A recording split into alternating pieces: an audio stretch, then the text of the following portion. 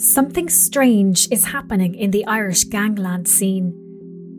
After years of escalating violence, gun crime across the country has now reached record lows. Gun crime is dropping at a rate that we just really haven't seen in the last 20 or 30 years. Really, every indicator that we have shows it's very, very low at the moment. The last time we saw a huge jump in gun crime was in 2016, following the Regency Hotel attack and the heating up of the Kinahan-Hutch feud. Two Irish drugs cartels, one of them now based in the Mediterranean, are locked in a feud. The men who lead them used to be associates, joint godfathers in a multi-million euro operation.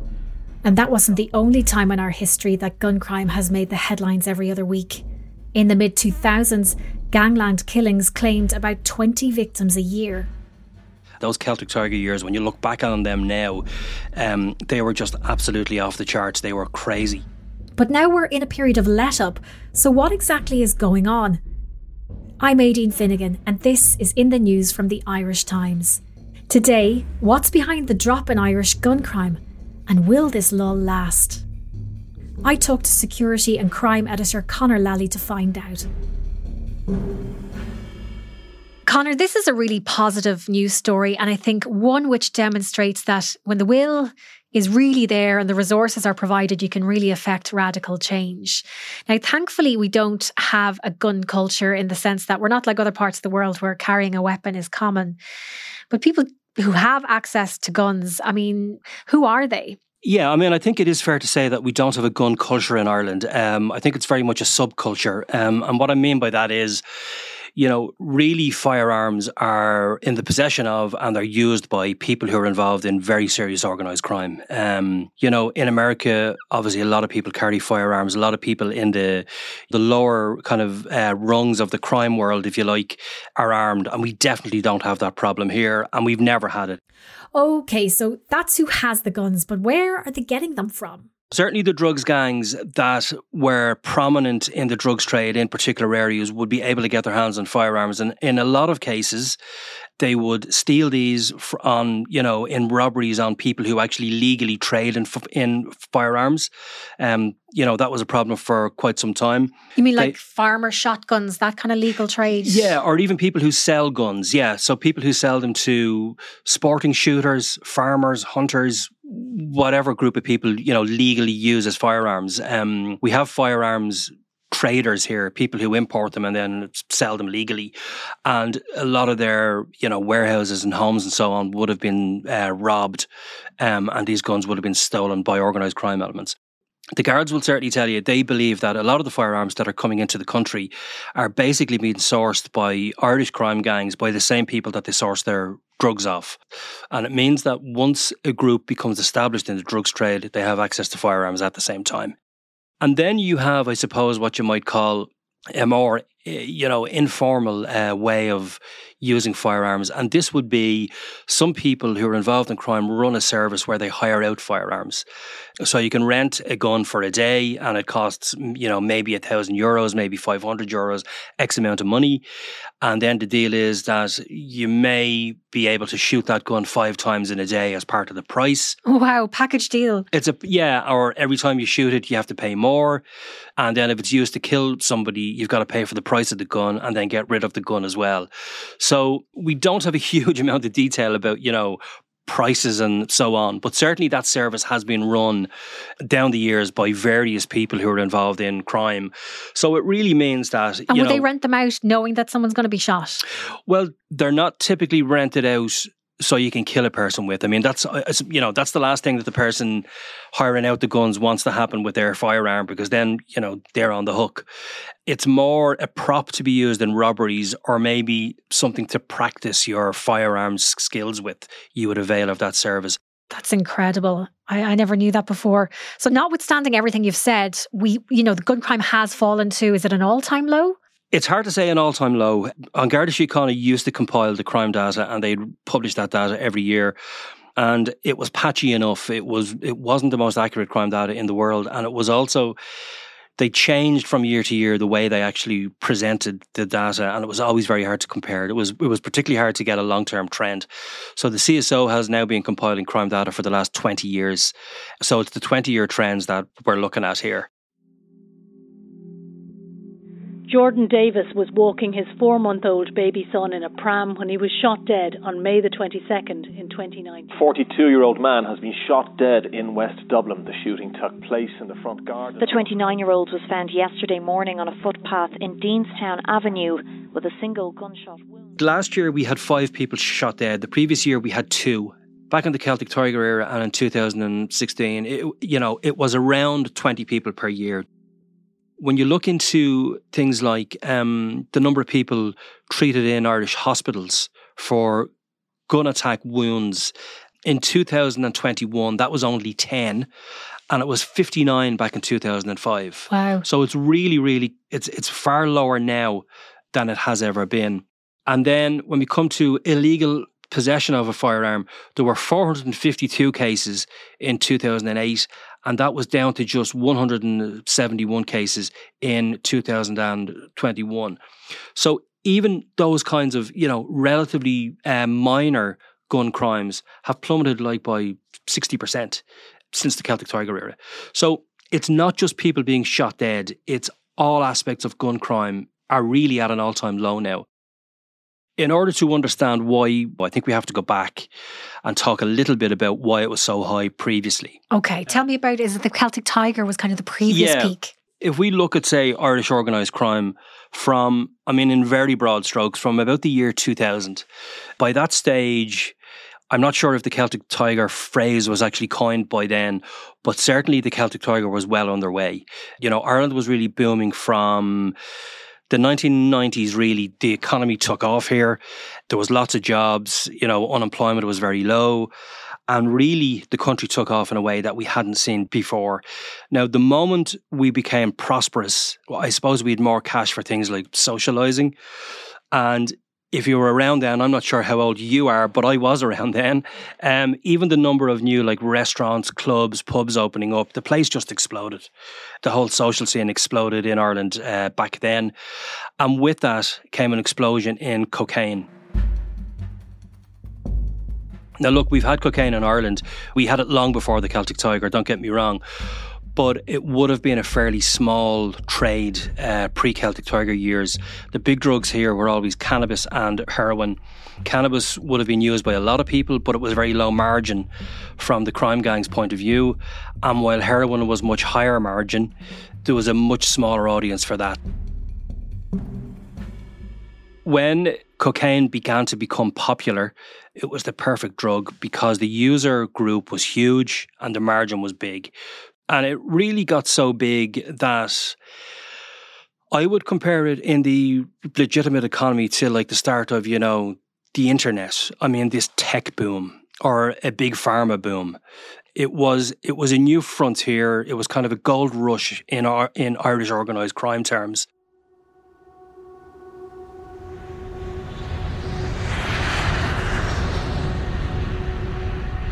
So what happens is you have to bring the drugs in here. You have to have somebody who will, take them when they arrive in Ireland, chop them up, bring them to other crime gangs all over the country, sell them on the streets and so on.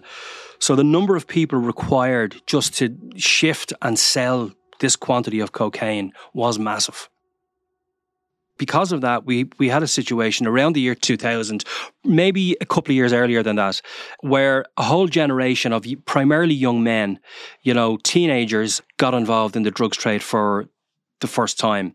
In Ireland, up until then, people would normally earn their spurs in the crime world by starting off small and kind of, growing. So they would get involved in things like burglaries or stealing cars, and then they'd move on to robbing factories and doing those kinds of crimes, and then maybe escalating into armed robbery and drugs. But what happened, because the cocaine trade exploded, because the people bringing in the drugs just needed a huge, workforce to keep the trade going, a whole generation of young men bypassed that crime apprenticeship of more minor crimes, and they got straight into the drugs trade. By about 2001, 2002, you really had numerous crime gangs all over the country that were made up of really by very young men. I mean, the leaders might have been in their early 20s. They've access to loads of money. They're taking the cocaine themselves in a lot of cases. And as we spoke about earlier, they're getting guns from the same people that they're buying their wholesale drugs from. So it's a volatile situation. With older criminals, when things go wrong, they will try to resolve it maybe. In most cases, obviously not in all cases, but they'll try to resolve it in a way, I won't say peacefully, but in a way that doesn't bring Garda heat on them. And what I mean by that is, if a drug deal goes wrong, they won't necessarily reach for a gun as the first option. Whereas the younger people who got involved at the very start of the Celtic Tiger years, that's kind of what they did. They were more immature, they were more hot-headed. Their involvement in the drugs trade as well also brought them status in their areas and in their peer group. And there was a need to kind of protect that status. And when you were challenged at all, if you didn't kind of hit back harder, you were seen as weak. So gang members were reaching for their guns more quickly. Can you remind us of some of those feuds which may have hit the headlines at the time? What exactly was happening back then? In some of these feuds, like 2 and 3 people were killed in the same week. Somebody could be shot on a Tuesday and then there could be 2 other people dead by Friday. Any one of these feuds on their own would have been the worst feud ever in the history of Irish organised crime. Yet there was about 4 or 5 of them going on at the same time, and then smaller ones would also break out. So people will probably recall the feud in Limerick, which really went on for about 10 years, started in around the year 2002, went on for a decade. The Crumlin-Drimnagh feud, again, started early 2000s, went on for about 10 years. The Westies in Blanchardstown. The Westies weren't even a gang. They were nearly referred to as a whole generation of younger men who were involved in organised crime in Corduff and Blanchardstown. And they spent almost 10 years feuding, and a lot of them ended up dead. We had feuds then in places like Coolock, Finglas, the Eamon Dunn gang, the Marlow Highland gang. And then we had smaller feuds in some rural areas as well. Like there was a gun feud in Sligo for several years. Didn't really take off in the same way that the other feuds did. I mean, obviously, when you look at like the situation in Limerick or in Crumlin-Drimnagh, like there were nearly 20 people per feud shot dead over a period of like 10 years. So why did the Celtic Tiger stuff peter out then? Basically, you had that influx of young men in the early Celtic Tiger years. I suppose they all went wild for a period of time. A lot of them ended up dead. Others ended up behind bars. Others have kind of relocated abroad as well because they've gone up the chain. So they're in places like Spain. Some of them are in Amsterdam.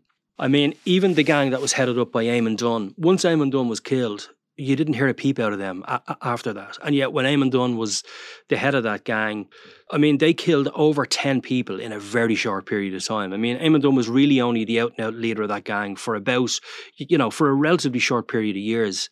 And they just went on an absolute killing spree. And once he was dead, they didn't kill anybody else ever again. And then I suppose they got older and they started thinking like older criminals do. Try and not bring Garda attention on yourselves. Our main reason why we're involved in crime is to earn lots of money. So let's just try and go about things in a calmer way. Coming up, a shooting in Spain stirs up the next wave of gun violence.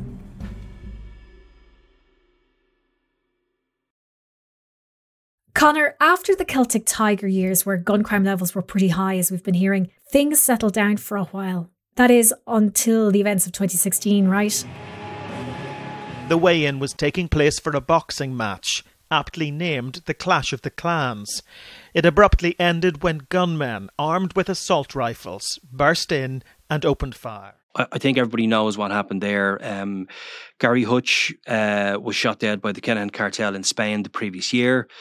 There was then an attack on the Regency Hotel where Daniel Kinahan was the target. A man called David Byrne, who was part of the cartel, he was shot dead in that attack. People fled in terror, children as young as 5, screaming for their lives. And then once that attack happened, then the Kinahan Hutch feud in Ireland absolutely exploded. And there were a large number of gun killings throughout 2016. And again, then there was an awful lot of pressure brought on the Guards to try and get a handle on this. Because it was terrifying for people in these communities. Oh, absolutely. You know, driving past these crime scenes and driving their kids to school past, you know, forensic teams with tents out. And again, we were into that phase where you could have several people killed in a week. I mean, within days of the Regency Hotel attack, Eddie Hutch was shot dead. You know, these were quick succession killings. There wasn't one in a week and then we wait 6 months. This was like bang, bang, bang. So, as I say, we hadn't seen that for nearly 10 years. And obviously people were up in arms. It was all over the media. I think as well the kind of spectacular nature of the Regency Hotel attack, particularly the photographs of the people, of the gunmen going in with AK-47s, dressed in mock Garda uniforms that were blasted all over the media, that really shocked Ireland.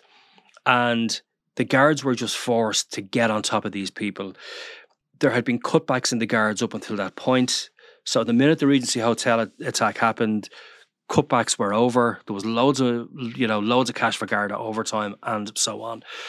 And very quickly then we see, and I do mean very quickly, within the space of a year, we see massive Garda surveillance operations on people who are either inside the cartel, i.e. part of it here in Ireland, or people doing jobs for them, supplying cars for certain things, storing drugs or firearms. How much time, energy, money is needed for something like that?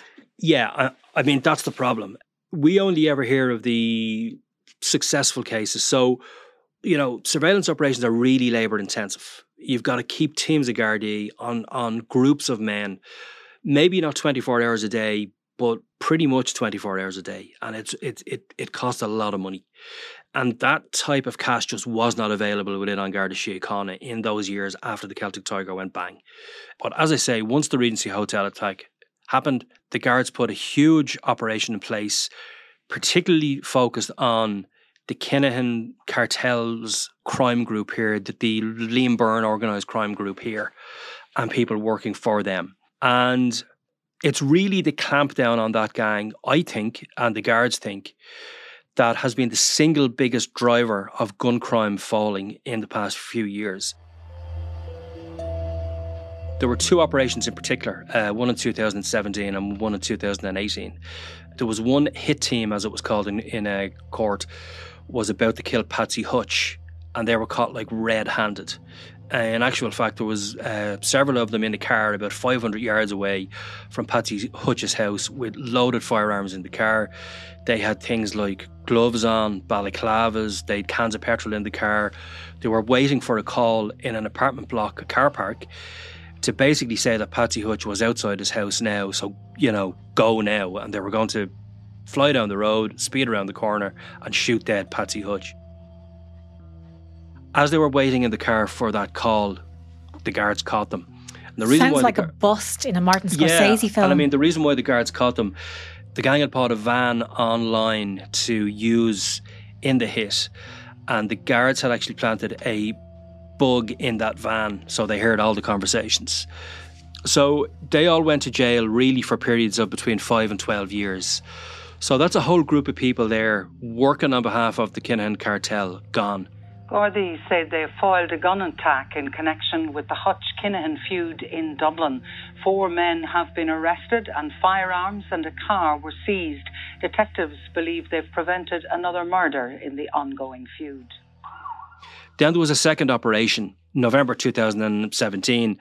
And again, there was a hit team about to kill a man called Gary Handley, who is a friend of the Hutches. Again, exactly the same thing.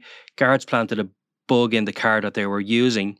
And on that particular occasion, as they were driving to the murder, again, with firearms that were, loaded, ready to go, the Guards had a bug in that particular car. The Guards were following them in a fake taxi and basically pulled them over. And as the guys in the car realised they were being caught, they start roaring and shouting inside the car, and the Guards had the audio of all of those conversations. Wow. So again, you had a whole hit team there jailed for periods of, up to 12 years. the Kinahan cartel was the most lethal and organised killing machine and drug dealing machine we've ever seen in Ireland. But when you start taking their hit teams out of circulation, even though they're really big, it just undermines their whole organisation.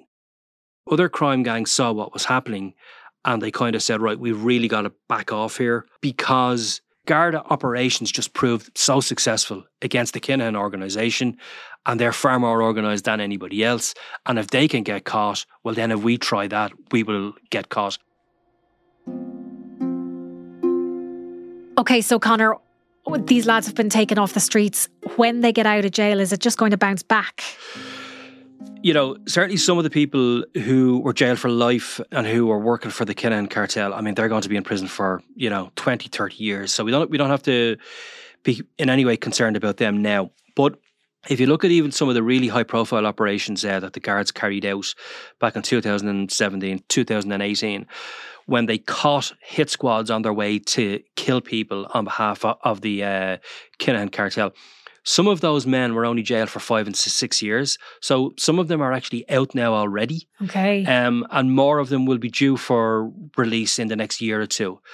So we are going to have a flow of people, who are working for the cartel to kill people coming out of jail now in the next year or two. We have to be wary of that. And the classic thing that we would do wrong in Ireland is that we would say, right, the guards have done a great job. That job is over. And we'd step the effort down a bit. So, which is really what happened with the cartel for a period of years. The experienced guards who've kind of been around the block again say, this is the danger time now. We have to keep the pressure on now. As these people come out of jail, just keep on top of them, keep an eye on them. And the minute they try and get back involved in organised crime, catch them with a gun or catch them with drugs, get them back into prison. The drugs trade is still booming. I mean, there's loads of money in Ireland at the moment, and the drugs trade is booming along. And once it's booming along, you are always going to have fresh faces coming in the whole time. And we don't know, maybe there's some 16-year-old out there, and we'll fast forward 5 years and he'll be the head of some gang that's, killing people all over the place, basically. It's ever evolving. But certainly one of the concerns is that the people who were jailed for shorter periods of time, a lot of them will now be due out of jail. And we just have to keep an eye on that. Conor, thank you very much for joining us. Thanks very much. That's it for today. For full access to Irish Times journalism, including Conor Lally's reporting, go to irishtimes.com/subscribe. This episode was produced by Suzanne Brennan. In the News will be back on Wednesday.